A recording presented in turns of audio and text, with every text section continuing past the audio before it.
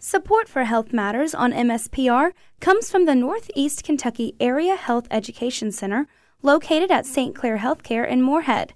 Additional information on the Northeast AHEC is available online at neahec.org.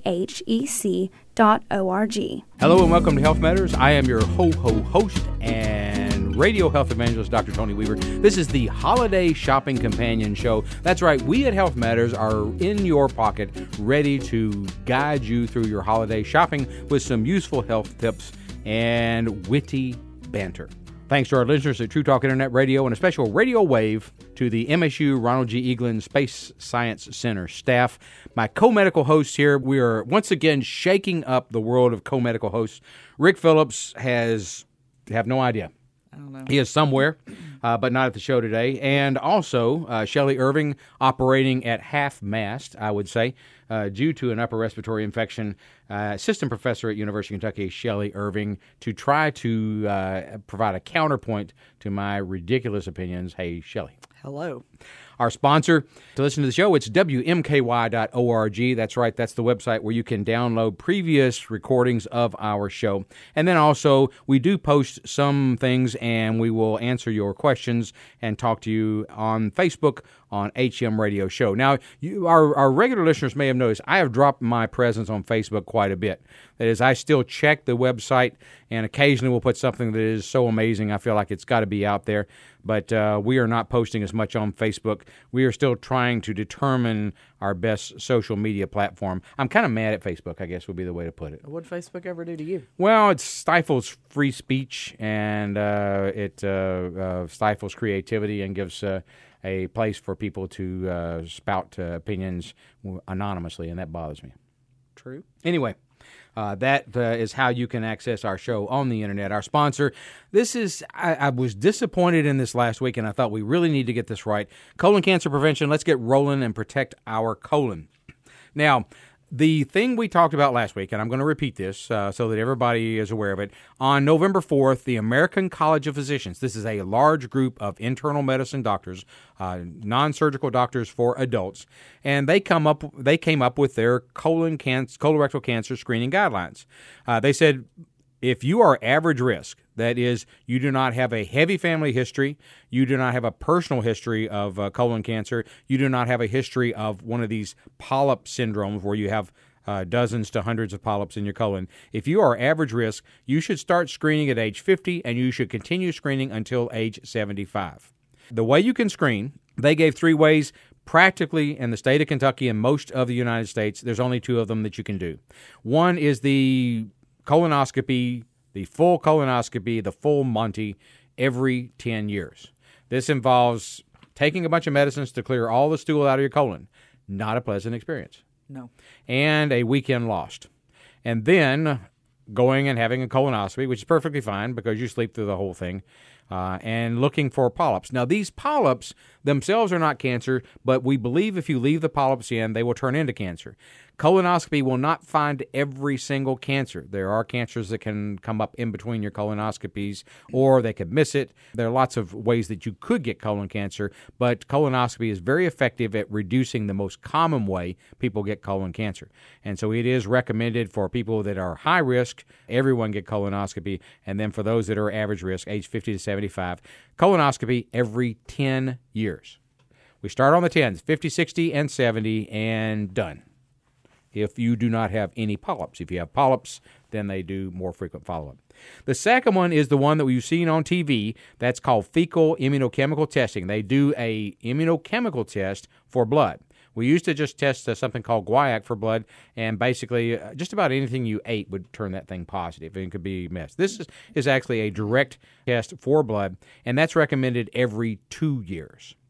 Now, they mentioned a flexible sigmoidoscopy as their third option, but you really can't get that reliably in most places in Kentucky, and I believe most places in the United States, so we leave that off. Either you get the test of the blood every 2 years, test for blood in your stool every 2 years, or the colonoscopy every 10 years are the 2 main ones that they're recommended. It should not be done in average-risk adults older than age 75 or with a life expectancy less than 10 years. So, what if everyone in your family lives to age 100? I don't know. I have talked to several of my patients who are blessed with very good family history and genetics, and I've said we might want to switch over to the immunochemical testing once you get to age 8, once your last colonoscopy runs out. So if you get one at 70, then instead of getting a colonoscopy on your own dime at age 80, maybe you should get these blood tests and still look for it, because you don't want to live to age 89 and die of colorectal cancer. You think, if you could prevent it. So I don't know that there's no recommendation for the American College of Physicians, but I'm trying to work with some of my people who may be destined for a longer life expectancy. Equally difficult, what do you do if it looks like they have a life expectancy less than 10 years? How do you tell that, and how do you tell the patient? That's probably tougher than anticipating a longer life, right? It's easier to say, hey, let's switch over and do a less invasive study, as opposed to saying, I don't think we're going to need to do any studies. And I think, many of my patients, they see their ancestors lived a long time, and that's reliable. But I have a number of patients that they think, oh, yeah, I got 10 years easy. And I'm going, I'm not sure you do. But I'm not going to tell them that. I'm going to say, look, don't bother. You're going to die. Because I do not have the tools to predict the 10-year life expectancy. There are not lab tests we can look for that. Anyway, that is our sponsor, Colorectal Cancer Prevention and Screening. Let's get rolling and protect our colon. We'll have more information on that in our second fractional portion. We are broadcasting from Kentucky, which has been ranked the 5th worst state to live in by 24/7 Wall Street, which is a online. Improved. You think? Well, when I read that, we go 5th worst. I go, okay. We're making progress because we've been at the bottom. What they did, and this was a pretty easy thing to do. They used the United Nations Development Program Human Development Index, HDI, and it had three. They took 3 measures out of that Human Development Index. 1, life expectancy at birth. So right away you can see we're in trouble. Right? Yeah. That's a problem. Bachelor's degree attainment, doesn't get much better, and poverty. In those 3 measures, life expectancy at birth, bachelor's degree, and poverty, that's what got us down to ranking 46 out of 50. Unemployment rate, we were 10th highest in 2018 at 4.3%. I thought most years I would take 4.3% unemployment. The poverty rate I mentioned, and our population change. Over the past 10 years, we have grown 3.6%. That is the 17th lowest. Now, once again, if you're in Kentucky, you're not here for the population. No. You want to live next to a lot of people, you go to New York. So I'm okay with that. I think that may speed up if the wildfires, the earthquakes, if Florida goes underwater, they're going to have to move somewhere, and hey, we got room. And cost of living is pretty low in places. Right. Now, if you look at the life expectancy, there's a couple of, I'm not calling them shining stars or anything like that, but when you think about Kentucky's life expectancy, it's the 3rd lowest, 3.5 years below the national average, and again, parts of our state are at the national average. Smoking is the leading cause of premature death in the United States, and nearly 1 in every 4 Kentucky adults smoke. That's the 2nd highest smoking rate in the country. Now, if it is smoking that brings our life expectancy down, then if you can find a place that has a public smoking ban so that you don't have to smoke their cigarettes and you yourself don't smoke, then that goes away. So if our life expectancy was low because of gang violence, well, that's a pretty hard thing to, that you don't have control over that. But right now, you can avoid Kentucky's leading cause of death, the main thing that is dragging our life expectancy down. You don't have to participate in that. Handy.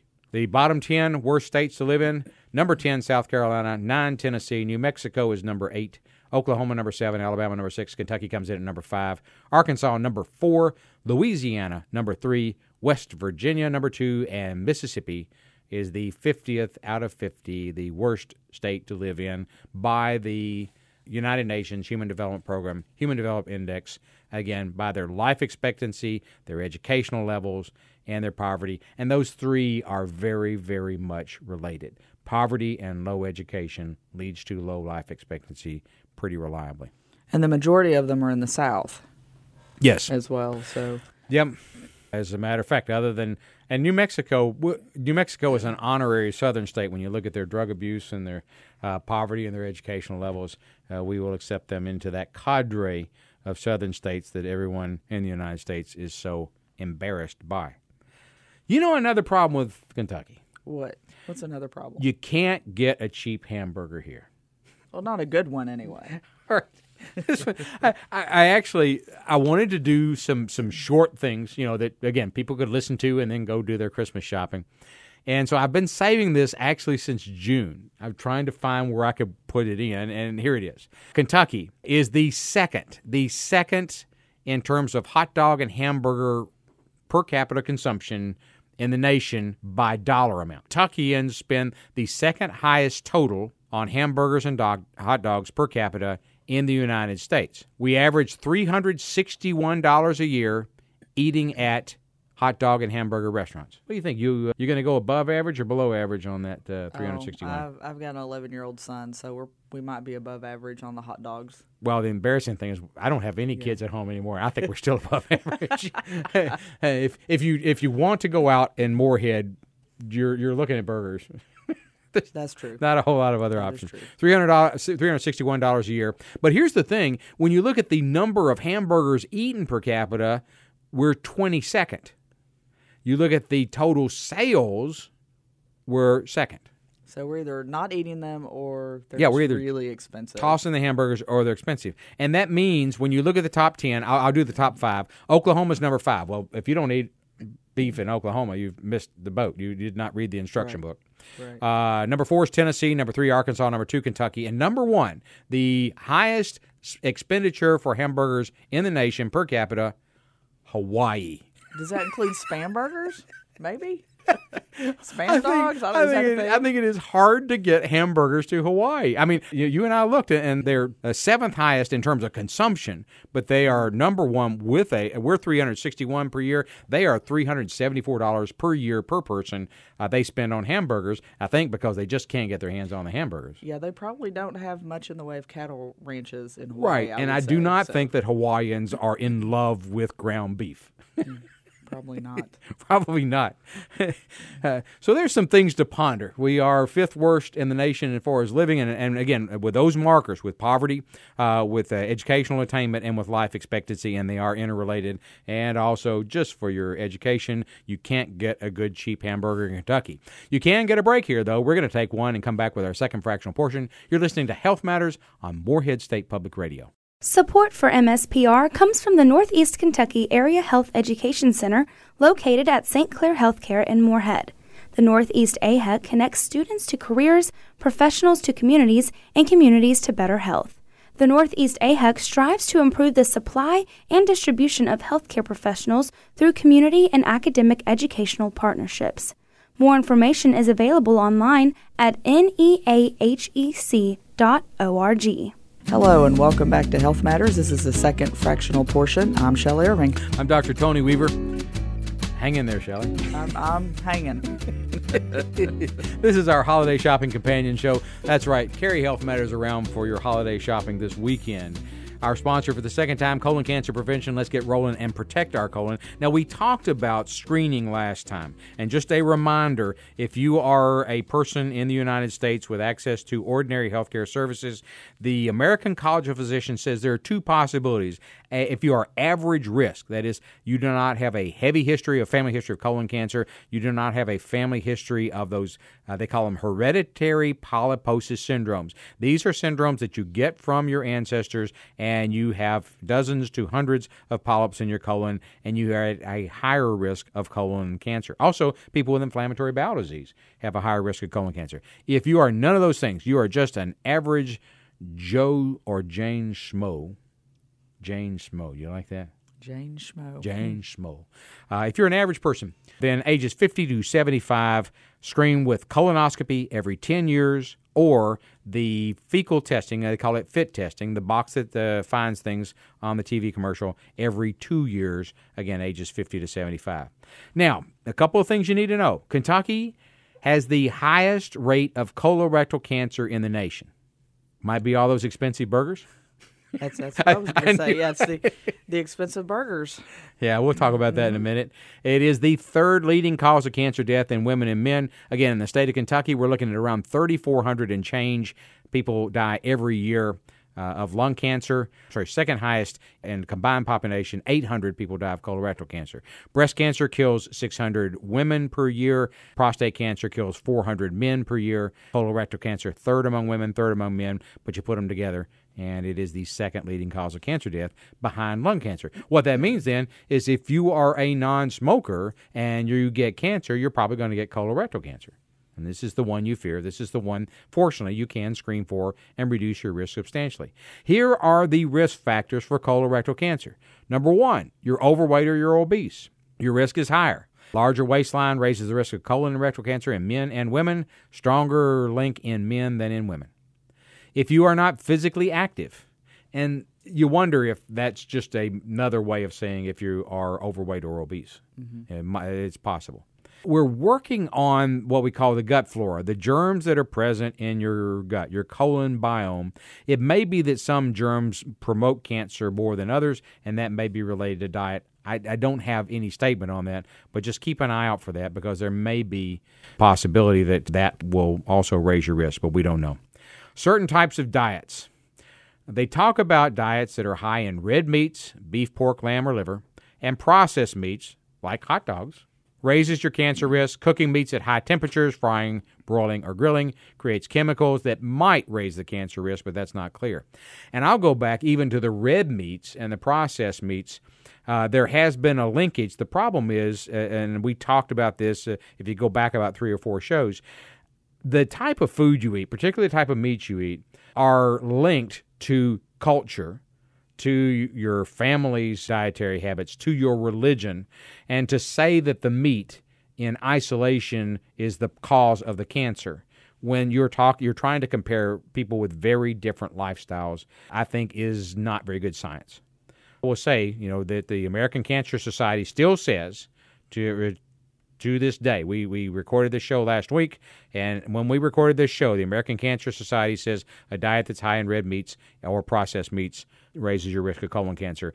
I am not convinced that the science is strong in that. If I were trying to make changes, I think there's a lot of reasons not to eat meat, but I'm not sure that saving yourself from cancer is one of them. Smoking. Long-time cigarette smokers are more likely to develop colorectal cancer, more likely to die from colorectal cancer. Heavy alcohol use. Moderate, no. Heavy alcohol use, more than 2 drinks a day for men, more than 1 drink a day for women. Not that heavy, actually, but alcohol use does raise your risk of colon cancer. It's one of the problems with what we call social drinking. You may not be drunk. You may not get a DUI. You may not run over your dog. But if you drink, even socially, it does raise your risk of cancer, and one of the cancers it raises your risk of is colorectal cancer. So to me, we're pushing the red meat because other people with lower education, lower socioeconomic status, they eat red meat. We're kind of lightly touching on the alcohol as a society because civilized people drink alcohol and we don't want to mess up their lifestyle. Best I can tell, the evidence is a little stronger for alcohol than it is for the red meat. Just saying. And in Kentucky, in addition to our hamburger hot dog predilections, we have the second highest tobacco use in the nation. Less than 1/10 of our adults eat fruits or vegetables. More than 1/3 of us don't engage in physical activity. And 2/3 of us over 20 are overweight or obese. I think we hit just about all the risk factors. And we are number 1 in colorectal cancer. Mm-hmm. So there it is. Now, there's one thing that was kind of interesting. Whitney Jones in Louisville, he is the founder of the Colon Cancer Prevention Project. Whitney has done more to prevent colon cancer than just about any other Kentuckian. It was Whitney that got a giant inflatable colon and Governor Beshear to stand in front of a colon, which is a dangerous place to stand, I would point out, and to announce state funding for colorectal cancer screening. He has done amazing. He's been on the show a few years ago, and I was just blown away. This is a really passionate guy who spends a lot of his time trying to prevent colon cancer. He says, we have a way to help you not get cancer. Genetic testing, he thinks, will improve patient outcomes and lower cancer-related outcomes as well. It identifies mutations in your chromosomes, which could be harmful to your health, and that constitutes between 5 and 10% of all cancers. It's become very accurate, he says, but only 1 in 10 people get genetic testing. Now, he is right. But when you think about the genetics of colorectal cancer, I'll put it this way. If every single member of your family drops dead of colon cancer, you should have genetic testing. Absolutely. If your family members are getting colonoscopies and having many, many polyps removed, you might have one of those inherited polyp syndromes, and you need to get genetic testing. For the average person, and I still have patients coming in, they send their genes off to Ancestry.com or somewhere, and they come in and say, what kind of health problems do I need to worry about? And that we have not gotten to that level where the average person can make a meaningful assessment of their risk. But if you have a heavy family history of, frankly, any type of cancer, but for the purposes of this show, colorectal cancer, genetic testing makes sense to you. You should talk to your healthcare provider about that. Have you recommended genetic testing? Very rarely, because I think there's been a hesitancy. There's some mistrust, I think, between the patients in wanting to have it done, afraid of what it might reveal and how it might affect their insurance coverage. And then, some of those tests until recently have not really been covered well by insurance companies. So it's an added cost that our patients here just can't or don't value enough to pay for. Yeah, we are working on it. The legislature has passed a bill to try to improve our ability to screen. Earlier this year, Kentucky legislators passed a bill to require health insurance to cover genetic tests for cancer when recommended by a licensed medical professional. So that's one thing that's out of the way. I will say, for my own personal practice, I spend a lot of time with geriatric patients who are on the upper edge of the screening anyway. And really, if you are in your 70s or 80s, there is not a whole lot of useful genetic information out there that you can get from testing your genes, in my opinion. And we'll see if I'm right or wrong. And a lot of that information is to help advise as far as during the childbearing years, right? And so by that point, they've already had the children they're going to have. There's grandchildren. It's very difficult at that point to make a meaningful impact. Makes sense. That's our sponsor, colorectal cancer, colon and cancer prevention. Let's get rolling and protect our colon. Now, the next part of this show, we're going to throw out some provocative quotes, some provocative opinions that I've been saving up so that, again, this will keep you awake while you're driving from one shopping mall to the outlets stores in another shopping mall. This is Aus Al-Zaid, November 15th. He went to the 2019 European Association for the Study of Diabetes meeting. And that's where they present popular opinions, experts, new research, and so forth. The most boring meeting you can imagine, unless you're really a diabetes enthusiast. But he stopped in. Basically, they advertised it as a debate on whether or not we should emphasize not sitting. Not sitting. As a health measure. Should we condemn sitting as bad for your health? So, first speaker was David Dunstan, who's head of the Physical Activity Laboratory at the Baker Heart and Diabetes Institute in Melbourne, Australia. And this guy has done a lot of research himself, and he is an expert. He says, we know that the mortality curve accelerates once you sit more than 9 hours per day.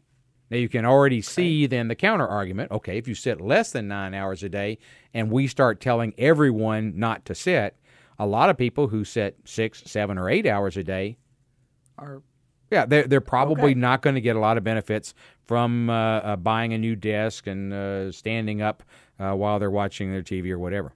There's a 22% increased risk of developing type 2 diabetes for each additional hour spent in sedentary state after the 9 hours. Standing upright short bursts of light physical activity, moving, stretching, light walking can really help your sugar if you are a diabetic. 1/3 of people with type 2 diabetes don't undertake any form of physical activity. So I think, first of all, everybody agrees we need to be more physically active. That's not what we're debating here. The question is, should we have a campaign against sitting to try to force people to be more more active? And he's given the best evidence. Those are two different things, though, right? Not sitting and being more physically active. Well, that's really the argument of the second speaker. But he says, look, we've got to end this physical inactivity, and sitting is a part of bad physical activity. Here's where I think it got controversial. This is what I wanted our radio fans to hear. This is Jason Gill. He's a Ph.D. at the Institute of Cardiovascular and Medical Sciences in Glasgow, Scotland. 2 interesting observations. 1, you get the first 8 hours free. That is no detrimental effect on health. And that's the thing that we just pointed out from the other one. We know the average sitting time reported by most people is 6 to 8 hours per day. Now, that may not be so in the U.S., If you have a public campaign to reduce sitting and you can't prove it's of any benefit to the average person, then it's not much of a public health campaign. Correct. We need to focus on activity, not sure we need to focus on sitting. Now, the second thing he points out, most of the evidence about sedentary behavior comes from studies of people who watch TV. Now, think about you on a couch watching TV, snacking. Yeah, that nice big tub of movie theater popcorn. Yeah, doing all that. Versus a person who is sitting in an office chair working at a computer or answering a phone or doing things like that. That's really two different levels of physical activity within the sitting spectrum. You like that? Mm-hmm. Okay. The sitting spectrum. Yeah. So the impact, let's say we could shave an hour off of sitting. Let's say we are in that over 8 hours area. If we could get an hour less, the benefit is about the equivalent of walking for about 2.5 minutes a day, he says. So if we're going to promote something, do we promote a hydraulic desk that goes up and down and allows you to stand for an hour less, stand for an hour a day, or do we say get up and walk 2.5 minutes during your break? A minute of leisure time physical activity is about, it cancels out about an extra hour of sitting, he says. Now, I've seen that come into question. I've seen some people say, look, even if you're active after work, the sitting itself really slows you down. Now, once again, what were they measuring? They may have been measuring TV watching sitting and not office sitting. So I don't know if a person has a long office job or a long sitting job. I'm not sure that I understand from the science I have what that does to their health. It's not good, but I don't know how bad it is. Yeah, it's two very different types of sitting, right? If I'm sitting at my desk and I'm using the mouse and I'm using a lot of brain power and I'm moving my upper body, that's very different from sitting in the chair at home with my feet kicked up and the snacks watching TV, right? Yeah. And so he came away from this debate. He said, well, if we're going to have a public health message, if we're going to try to help the vast majority of people, it may be move more and move more often is a better message than sit less, because that implies if you just raise your desk, if you just stand up, that you're actually improving your health. And he feels like the movement is the thing. I tend to agree with him. I think when you look at the total picture, when you look at both the calories burnt, I mean, we all talk about exercise as a method of maintaining or losing weight, but also the idea of getting up on our feet, getting out, interacting with the world, using our muscles, increasing our heart rate, and so forth. Standing just doesn't do that. And so if you have a public health message, it probably should be move and move more often. That's the key thing. I like that. Next controversial statement. Well, this is a fact, but it just blew me away. This was the American College of Rheumatology meeting, and this was November 10th. They did a survey of 1,000 people who were diagnosed with some form of musculoskeletal rheumatic disease. That is, they might have osteoarthritis, rheumatoid arthritis, lupus, all that type of thing. And they asked them about marijuana use, and they found out of people with different types of arthritis and musculoskeletal problems, 40% of them used marijuana for pain relief. Almost half. Almost half are using marijuana for pain relief. 93% use it for a specific condition. They're not just saying, well, I feel sore, so I take marijuana. They're saying, I use it for my hip. I use it for my knee pain. I use it for my back pain. The person who did this was Benjamin Noel, Ph.D., director of the patient-centered research at Creaky Joints. Creaky Joints. You know, you go, is this a reliable source?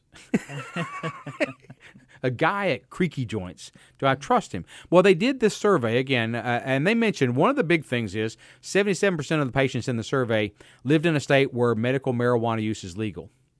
The interesting thing, though, is only 40% of the people in the survey had cards to purchase it legally. 40% of the people who were using it had cards to purchase it legally. So, you know, what you see then is kind of a bleed over. A lot of them were there was marijuana around, but they did not necessarily take all the steps to access medical marijuana legally. Now, they might have been in a state where recreation was okay. Why would you go get a buyer's card if you can just get it anyway? I don't know all the ins and outs of this. This left me with a lot of questions, but I was shocked, frankly, to find out that 40% of people with arthritis and other rheumatic conditions were using marijuana.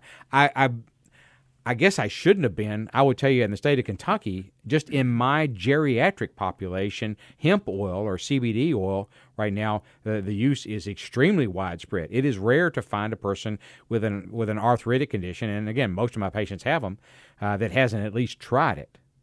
Some success, some not success. There's no standard purity of the product, so I don't know if they're actually getting anything or not. I don't know what else is in it.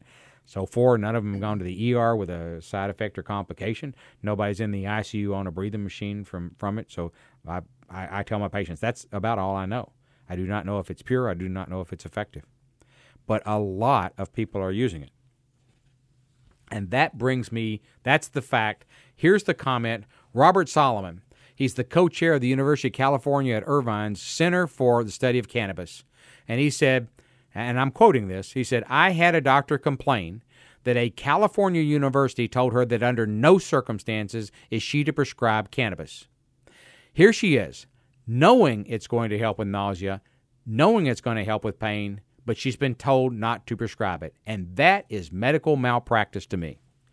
But do we really know that it helps with nausea? Or that the benefits outweigh the risk. Right. Do we know that? That's where I disagree. I think it's malpractice to not have all the information that you need before you start prescribing Well, I was thinking about the term malpractice because you and I have been around long enough. We remember when the opioids really started, when the opioid manufacturers pushed their product, they marketed pain as a fifth vital sign. They basically paid experts to make that a fifth vital sign. And they actually won some malpractice cases where pain was undertreated since we have these new completely safe opioid medicines that you could use to treat pain. Mm-hmm.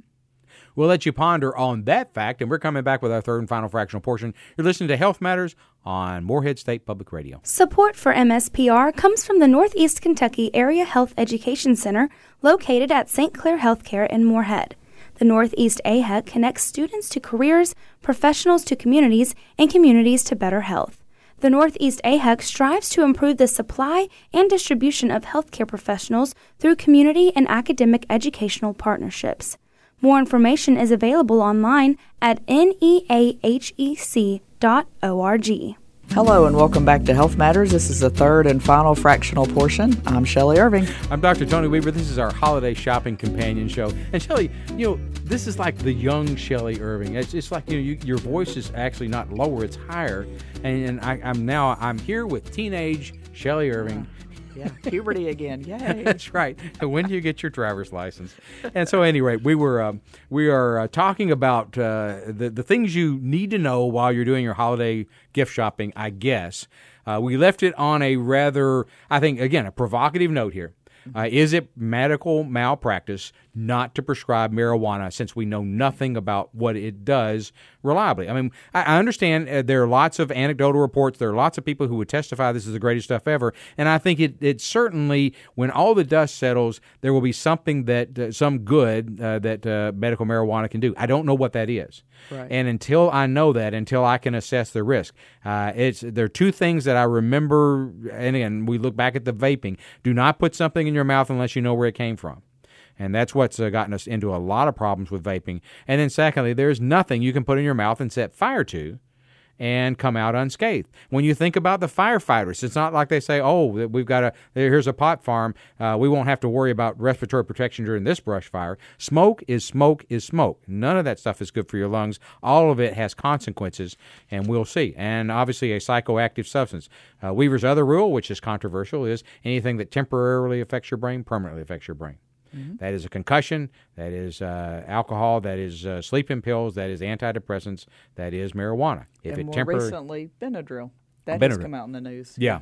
And so if it temporarily affects your brain, it permanently affects your brain. These are the things that I've got rattling around in my head when someone says it is medical malpractice not to prescribe cannabis products for what? I don't even know what disease.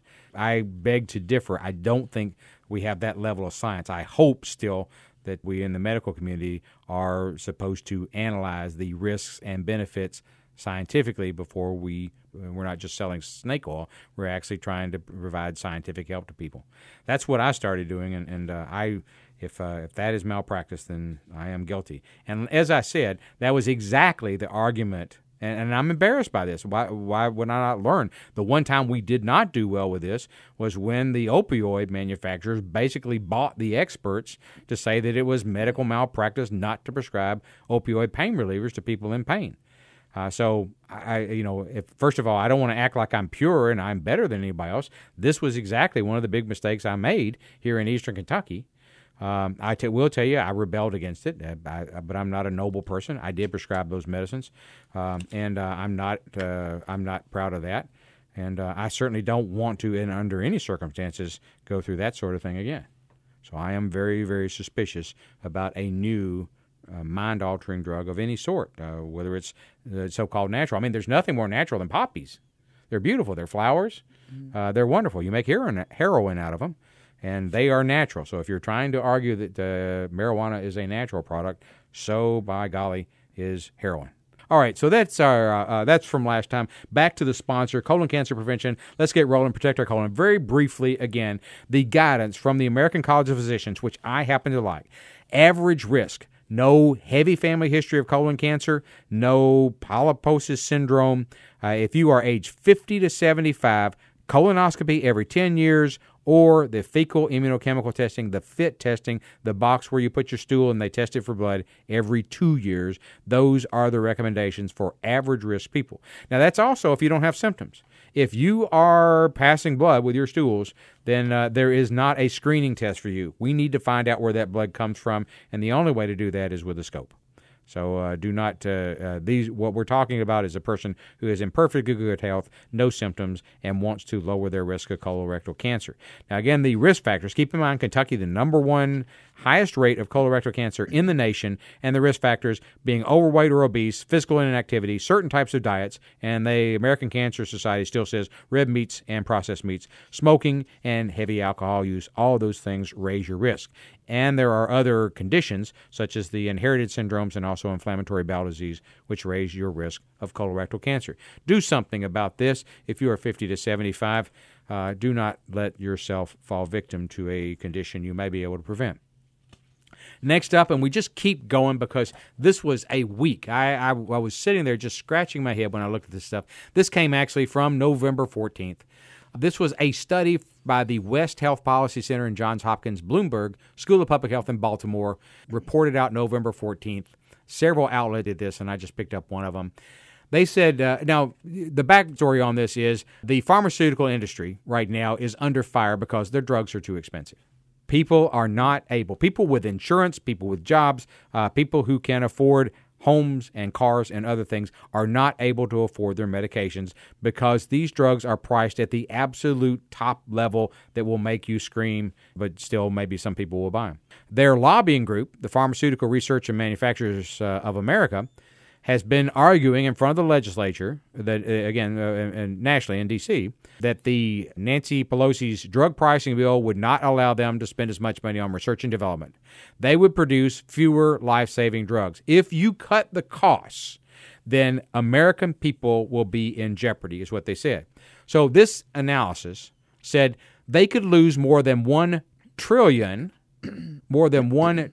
that's with a trillion on it, dollars, and they would still be the most profitable sector of our economy. Yeah, and they can't manage to pull off a little research. This is the level of stockpiling of money, the level of return on investment that our pharmaceutical industry does. They hold the American citizens hostage. Mm-hmm. We cannot get our drugs from other countries where they have reasonable prices, and instead we are held hostage and we must pay these outrageously high prices to boost their profits. And it's driving insurance costs up. There's a whole plethora of problems that come from that. Sean Dixon, Director of Health Policy, he said, he's the lead author. He said, given these findings, it is unlikely that large drug manufacturers could weather the reductions in drug spending scored. It is likely they could weather reductions scored under the recent legislative proposal. So there is no sympathy for these guys. They are making outrageous profits, more profits than they should, at the expense of sick people. There are things like insulin, which has been around for 100 years and is still $300 or more per bottle. And many diabetics may be taking 2 different types of insulin, $600 a month just for their insulin. If you are a healthcare provider, this stuff makes you angry because healthcare is a weird mixture between some people who are crusaders and missionaries and would probably do what they're doing for free, and other people who are getting paid absolutely top dollar sports figure movie star money to be in the same market with these people who are volunteering their services. I know so many nurses, we were talking about this today, who even with these computer records now, they're taking them home. They're working an hour, 2 hours extra every day because they believe in taking care of the patients. They're doing that absolutely free. If this was a union, this would change. I know many physicians who are working extra hours on this, and physician assistants and other healthcare providers that are providing their time because they want to make sure these patients are doing well. Now, you can say they get paid well, and that's fair, but still, they are working harder than they worked before we put in the electronic medical record to try to make sure that they take care of you. I know people of all places in our hospitals, in our healthcare system, everything from the orderlies, the people that bring the medicines, bring the supplies, and so forth. They are there because they have a compelling interest in trying to help people. And then I know people who are people of business, and their main question, and they're good business people. Their job is to bring the highest profit possible. And many of them are working in the pharmaceutical industry, the insurance industry, and those people existing side by side is a very, very strange mix, I think.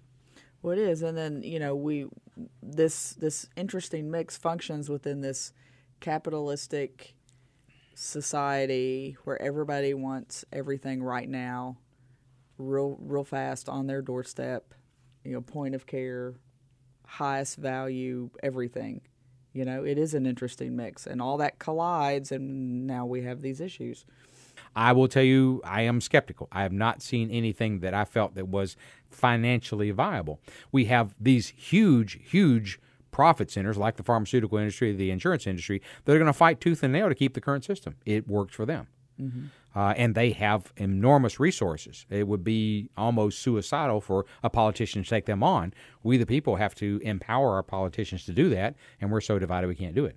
Well, and we don't have, the people of Eastern Kentucky, like we don't have our own lobbyists to go up against these companies that are making large profits. So, but at least, again, the Johns Hopkins School of Public Health, in their analysis, they pointed out that the pharmaceutical industry is doing just fine. Do not be concerned about them when it comes to reducing drug prices. They will be fine. We believe they should have the heft and the ability to continue research even on a more lean budget. We think so. November 19th, the American Medical Association called for a total ban on all vaping products that haven't been approved by the FDA to help quit smoking. Interesting. Think it'll work? No. It's just like the pharmaceutical stuff. It's just like the insurance stuff. What you're saying is we're going to throttle down Philip Morris and the tobacco industry. We're going to throttle down their latest venture, their economic venture. From their standpoint, it's a safe cigarette. Now, this safe cigarette, we're now, at the time we're recording this, 2,000 people sickened and in our ICUs due to this product. 42 have died. Now, you think about it, it's Christmas. Let's say we put out, let's take all the medical part out of it. Let's say we put out a toy that put 2,000 people in the intensive care unit and killed 42. That toy would go off the market. Mm-hmm. Yes. Is vaping more essential than a Christmas toy? No. See, the problem is Shelley agrees with me on everything. Well, yeah, I mean, here's the problem, I think. It started out being a safer cigarette for people trying to get off combustible cigarettes, right? But that's not the market that they ended up capturing. The market that they've ended up capturing is suffering some real negative consequences from these safer cigarettes that they didn't need in the first place because they weren't on the combustible cigarettes. So I think that's the problem. And I will tell you that the market they're talking about, again, with the cotton candy cigarettes, the grape-flavored cigarettes, bubblegum-flavored, is that they went after the youth market. They figure if we can get another generation to accept a nicotine-based addictive substance, as making them cool, then we can basically regrow our American market, which was we have currently the lowest total percent of American smokers we've had pretty much in the last 100 years. So they need something, a bit of a rival, and they felt they had a safe product. So right away, their business model is always to get the kids addicted to it, and that's where we are. So this is AMA President Patrice Harris. Said that the recent lung illness outbreak has alarmed physicians and the broader public and shined a light on the fact that we have very little evidence about the short and long-term health consequences of e-cigarettes and vaping products. The AMA has adopted a sweeping stance to its policymaking meeting. This was in San Diego in November, and they will lobby for state and federal laws. Once again, I think that if they lobby for a shutdown, they're going up against a large and a well-funded industry that was able to keep the federal government off its back for 20 years. Even after conclusive evidence that their product was unsafe, they're still selling it today. So the idea that we would put a ban on the e-cigarettes or vapor products, I think, I would love it, but I don't think it's going to happen. Well, at least it's a positive glimmer of hope, right?